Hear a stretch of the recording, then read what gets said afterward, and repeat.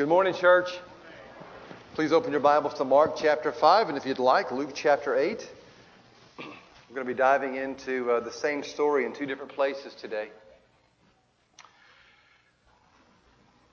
John said it this morning, but let me say it again. I really am glad that you're here, and especially those of you who are watching us online.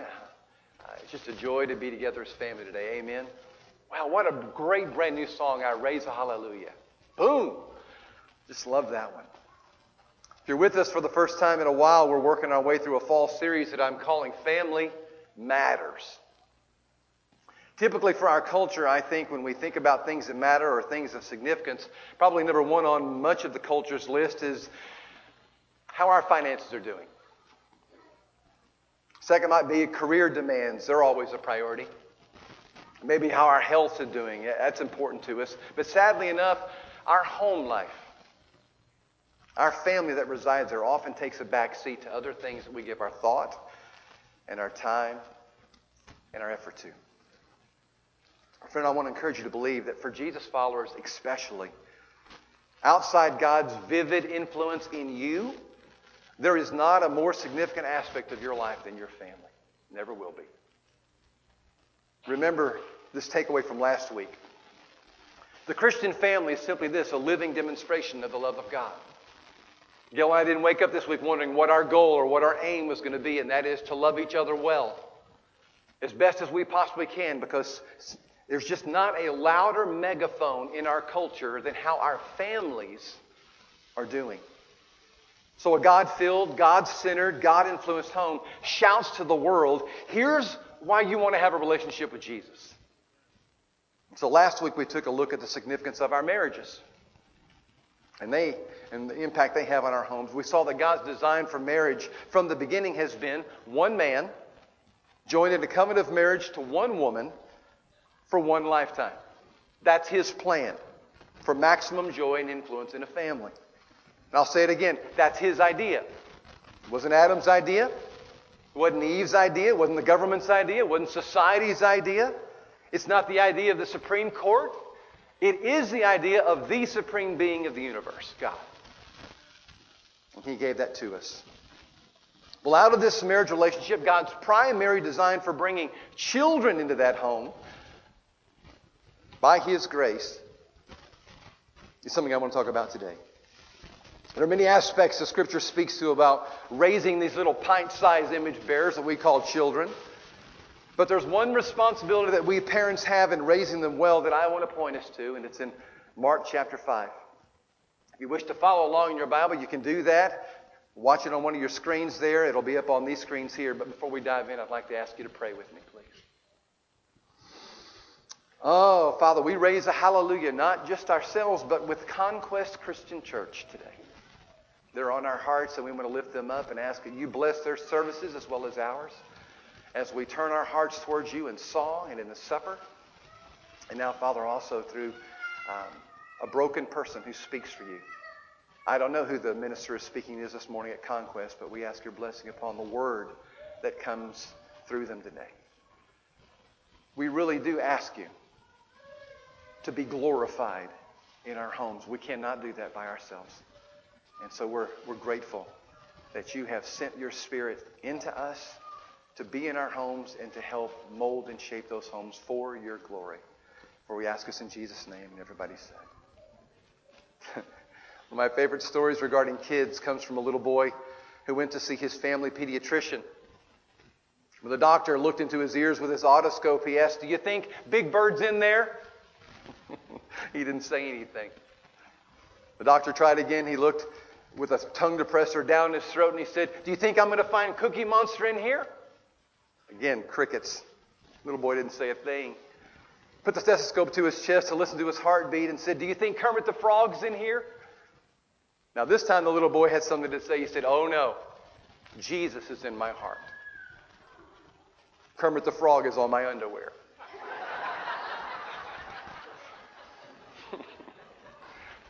Now I don't have a comment about Kermit the Frog and his place in this little boy's life, but the fact that Jesus is in his heart most likely is due to a praying parent.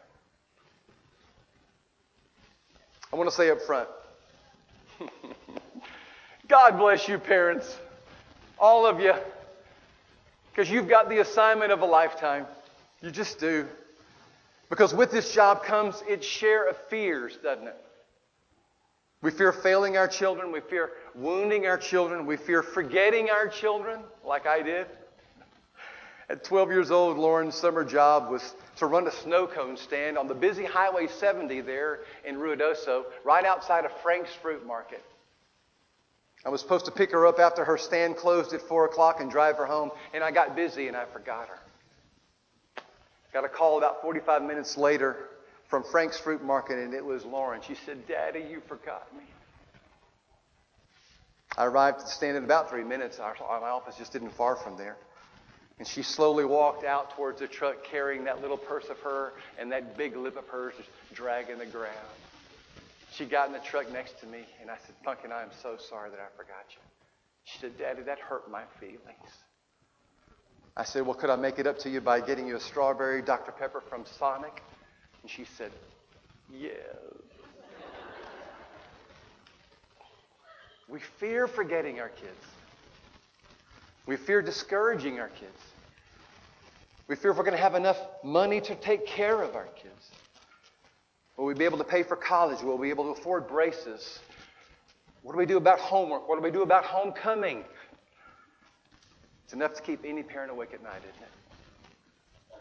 And so regardless of the circumstances of how any of us became a parent, whether you're the biological parent of your child, or you're a step parent, or you're a divorced parent, whether you're a grandparent who's stepping in as a foster parent, however you find yourself in any parenting responsibility, it comes with just a wheelbarrow full of fear. It did for me. And whether it's as a mom or a dad keeping watch outside a neonatal unit, or maybe you're making your weekly visit to the juvenile prison, or you hear the crash of a bike out in the driveway and your child crying, a parent's reaction is almost always the same. I have to do something. I've yet to meet a parent who can sit still while their child in their care is suffering. Well, Jairus couldn't. What a great story in the New Testament about a father who brought his child and her needs to Jesus. But the story starts with a parent in panic.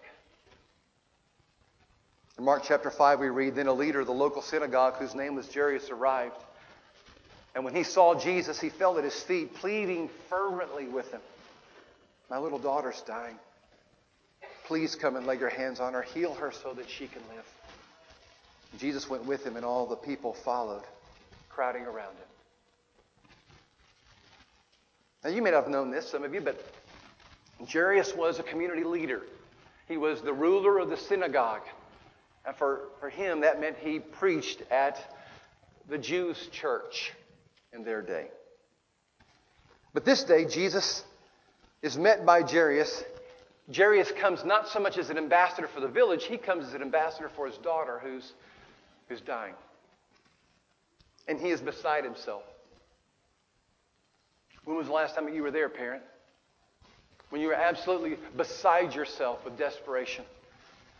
Jairus reminds us of two other parents that ran to Jesus because their kids were in a state of crisis. Remember Matthew 15 and verse 22?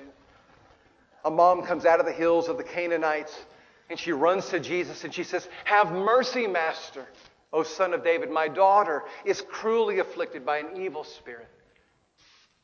And he heard her and he responded to her. Next came a father whose son was being tormented by demonic seizures. And he sought help first from the disciples. They couldn't do it. But then he turned to Jesus and he cries out and he says, "Lord, I believe you can make him well. But help my unbelief." And Jesus heard him. And Jesus responded to him. Three parents. They're all a part of a fraternity that no one desires to join, I assure you. And that is the fraternity of the desperate. They come to Jesus holding the end of the rope in one hand and reaching out to Christ in the other. And I don't know about you, but I've been there. I'm a part of that fraternity. There's a good chance that I'm speaking to some parents this morning who recently have just joined. And if so, I'm sorry. I'm sorry. You've done the best that you can. You've been handed a challenge, though, that's beyond your capacity. And you may be wondering, how in the world does God respond to a praying parent? Well, it thrills me to tell you that there are 3 stories that I've just mentioned here that model how Jesus responds, that I want to encourage you to listen to this morning. Number 1, he responds decisively. And number 2, he responds compassionately. And number 3, he will respond personally. All 3 of these stories that we're going to look at talk just about that. In Jairus' case, Jairus makes his request to God in the flesh the priority of his day, and we understand why. But you know, when a crowd of people on the shore called Galilee, there had to be a lot of requests being made of Jesus. I mean, he's a hot ticket now when it comes to healing, to making things that look dead or struggling or frustrating different. But he hears the concern of the parent's heart in a very unique way. He hears this father's concern above all the others. And I want to say this to you this morning. I don't know how he does it. He just does. He will hear yours.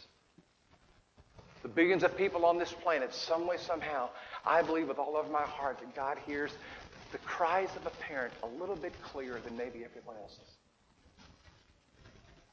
Some of you parents are listening today either here in this room or online because you're out of hope and you're just looking for something that might give you a little bit of hope. But you're never out of hope because you're never out of prayer. Can I say that again? You are never out of hope because you are never, ever out of prayer. And when you pray, I promise you, God listens. No, take His word on that. When you pray, you are living out one of the most powerful privileges and roles that a parent's given. And that's to pray. Yes, that extends to grandparents. Glad I'm in that company now. Uncles, aunts, cousins, brothers in Christ. But there's a special privilege of a parent to pray. And one of the reasons that a parent's prayers, I think, have a special place in God's hearing is that our kids belong to Him first. Can I remind you of that this morning? I know you say that that's my son or that's my daughter, and that's rightful. But maybe a better way to say that is that's our son. That's our daughter. Not just in reference to maybe your spouse, but I mean to the God who called them child first. In Psalm chapter 127, verse 3, Scripture says, "Don't you know that children are God's best gift? They are the fruit of the womb, yes, but they're His generous legacy."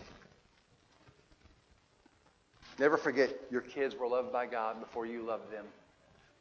Now, this might help, and that is to be reminded that our families are temporary. They're just part of the process and part of the purpose of you as a unique individual being placed into a group of folks who are going to help you mature and grow as a person. That's always been His plan. Always. But they're temporary, these families. Besides, we don't even carry our marriage license into heaven, do we? Now, please don't amen that. Or do at your own risk. We don't carry our marriages into heaven. We don't. But we don't also carry our families into heaven. God has entrusted our kids to our care for a time to protect them and mature them physically and emotionally and spiritually. But this is not your job alone. Never has been. Now, some of you have been handed some unique children. Children with special needs. Some of you have been handed children with special problems and concerns. And I just want to stop and say, please hear this today. You're not on your own. God didn't ask you to do this by yourself, ever. You, like Jairus, have the opportunity to bring those concerns to Jesus on a daily basis, to plead with Him if need be. Come into my house and help. That's what Jairus does. He will not settle for long-distance assistance. He says, I want you in my house, Lord. Please come to my home, across the threshold, into the living room. Come by my daughter's bedroom. Have something to eat in my kitchen. But I just want Jesus in my house, please. Brother, that's a prayer that God will answer 24/7, 7 days a week. That's a prayer that every parent is privileged to offer to. Now, I personally appreciate the fact that it's a dad offering it here. Here's a father who's leading the way. He is a leader in the community, yes. He's concerned with public polls on occasions, but he's not concerned with popularity near as much as he is tracking Jesus down for his daughter.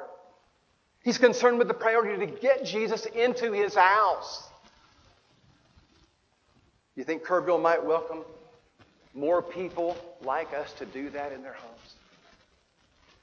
There are many things that we can't do, dads, but one thing that I'm learning again this week is that we can bring Jesus Christ into our home. We can do that. Which is what Jairus models for us, which is point number 2 this morning. Jairus modeled a parent's priority. Now, if you're like me, we parents wish Jesus would have said a lot more about parenting than he did. A couple examples. He offers no instruction on discipline. He says nothing about the pros and cons of giving an allowance. He makes no comments about homeschooling or public schooling. He says nothing about the number of children to have or even dating for those children. Many things that parents often discuss and are concerned about. But maybe, just maybe, he said little about those things because he wanted to say much about this one thing. The one thing that he did say through examples and through stories, and this is it. He hears the prayers of a parent. That's what he wants most from you. First from you. Lamentations chapter 2:19, the Spirit says through the prophet Jeremiah, rise during the night and cry out. Pour out your hearts like water to the Lord. Lift up your hands to him in prayer, pleading for your children. Now, Priscilla Shirer takes that seriously. She doesn't believe that God asks us to do that occasionally. She asks that, or at least she believes that we should be doing it regularly. And I love how she prays over her, listen to me, boy. She's got 3. Every day before they walk out the door, the same scenario plays out. Priscilla starts praying over them. Says, get still. You know what Mama's going to do. And she says, in the name of Jesus, I proclaim over you, my young men, that you are men of integrity and character. You will love the Lord your God with all your heart, soul, and strength. You will be a blessing to your teachers and a blessing to your friends. You are the head, not the tail. You are above, not the beneath. You are the leader, not the follower. And then she concludes with this. You are the temple of the Holy Spirit. You are a man of valor. You have the whole armor of God so that you can stand against the schemes of the devil. And you will bless the Lord at all times, and his praises shall continually be in your mouth. In Jesus' name, amen. Now, Priscilla says she prays that usually with them rolling their eyes and covering their ears, saying, Mom, we've heard all this before. But she says, I take this seriously. That there is an enemy out there looking to devour my boys. And I want to set them up to win, not fail. Every single day. And she said, so I pray over my boys every single day. Mom and Dad, please. Speak truth over your kids like that. Pray over them like that, equipping them for the day that's ahead. But please don't let them go to bed at night without you kneeling beside that bed with them in some form or fashion. The Sportsman kids didn't have a lot of some things. But I think I can count on 2 hands the number of nights in their lives that we didn't pray over them before they went to sleep, including into their senior years in high school when they were a little bit too big for their britches. See, we believe that we were just as helpless as Jairus. And I want to say it to you. There's no way in the world I have the capacity or the ability to be a parent alone. I don't. I don't know how anybody does it without constantly crying out to God, please help me. I need thee. Oh, I need thee. Every hour I need thee, especially in this role of parenting. Church, I humbly confess to you, I wasn't then and I am not now capable enough to be a parent without God's enlisted help. I can't. Let the final sounds, please, of the day be you and your mate praying over your children, saying, God, bless my kids with strength and energy and joy and patience and peace while they rest. Mom, stumped by algebra? God's not. What do you think it would mean in the life of your middle schooler when you said, why don't we just pray about this before we try to get into it anymore? I wonder what kind of difference it makes when you pull alongside your teen and they're having struggles with their teachers or their girlfriend or their weight or test, and you say, let's pray about that. I've been there. I've done that. I can tell you it means everything. Not in the moment, not in that time, but I promise you in due time it always means something.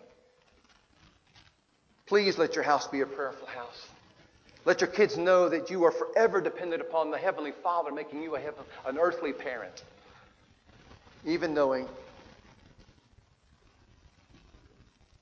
that even the most prayer-filled homes are going to experience some serious, serious challenges.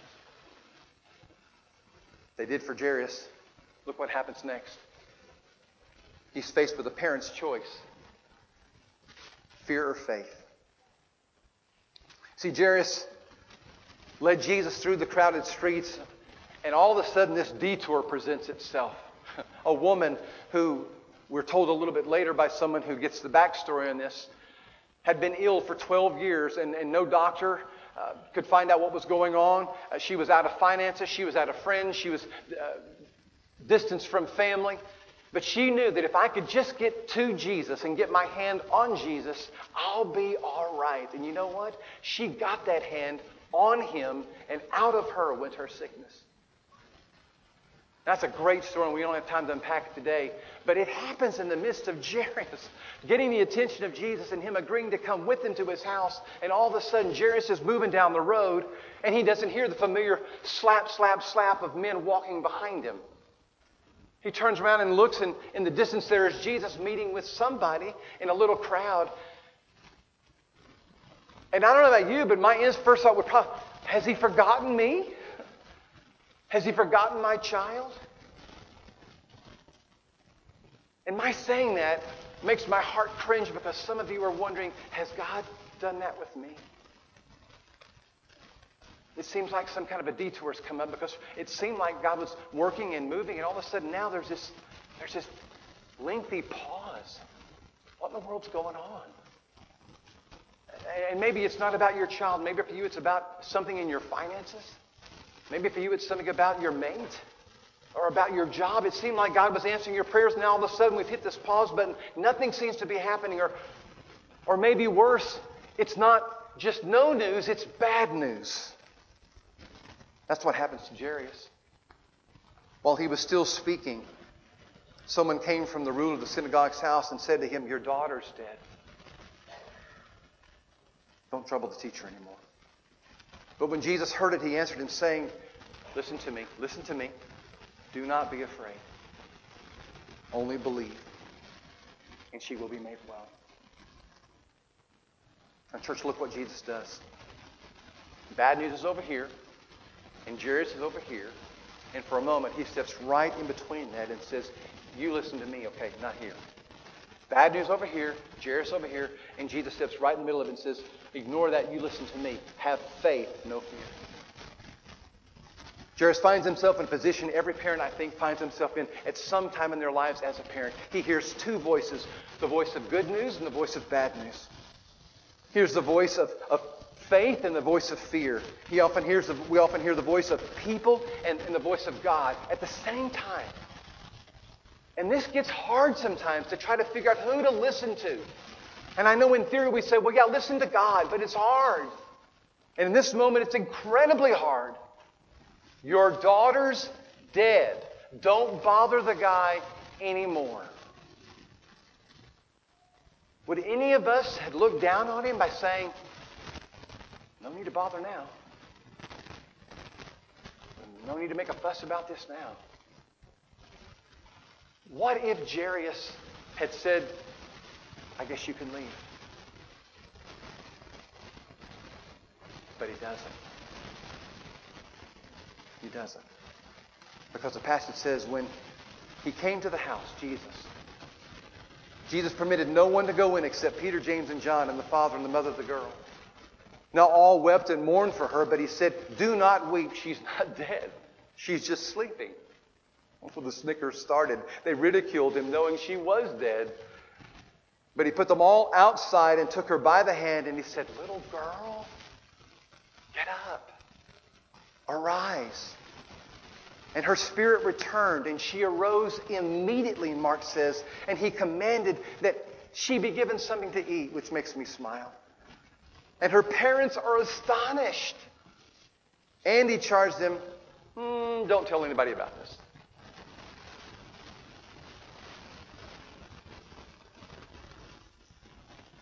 For a moment, church, could we just stop and look at what happens when we invite Jesus into our home?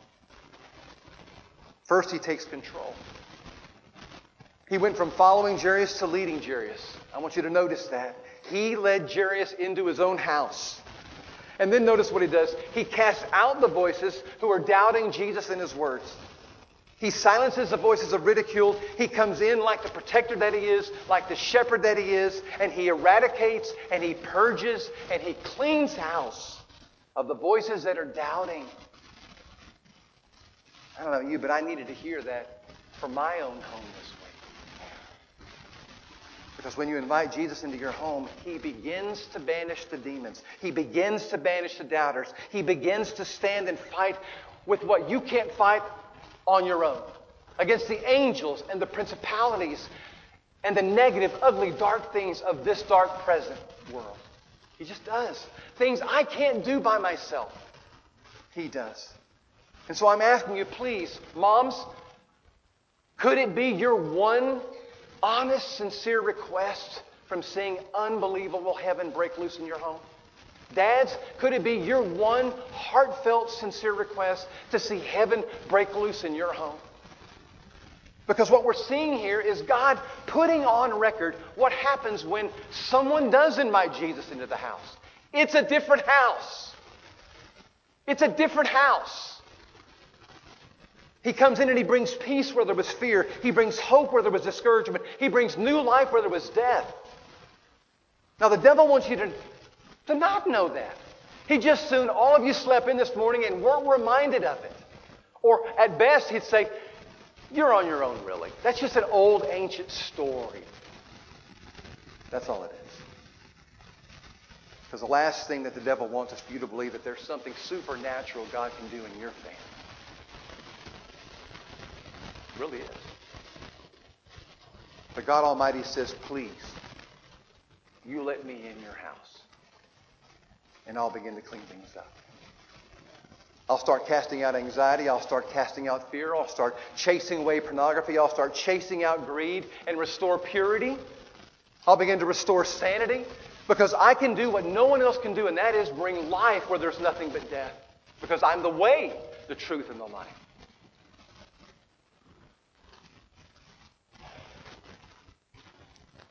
And I had to write this down today to remind myself, does not the story of Jairus prove this? Please include this in the eternal record for my children to hear. Jairus didn't think anything could be done, and so he brings Jesus into his house, and when Jesus came to that bedside of this girl,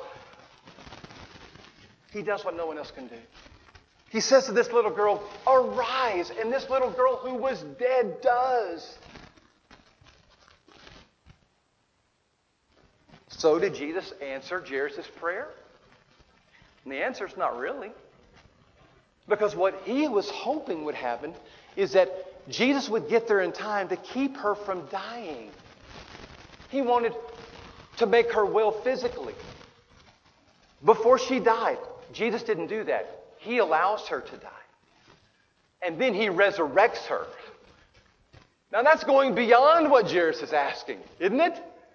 I mean, it would have been a great thing if he walked in the room and sure enough he said, get up, because she just had a little bit of a fever or she hadn't been conscious for a while. No, she gets up when everyone else knows she's dead.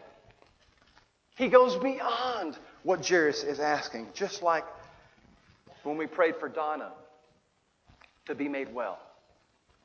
God said, no, I'm going beyond that. I'm not just going to heal her body. I'm going to heal her mind. I'm going to heal her heart, her soul, and she's going to get to sing to me in front of me. He went beyond our request to take care of her, right? But it's still hard. Still hard.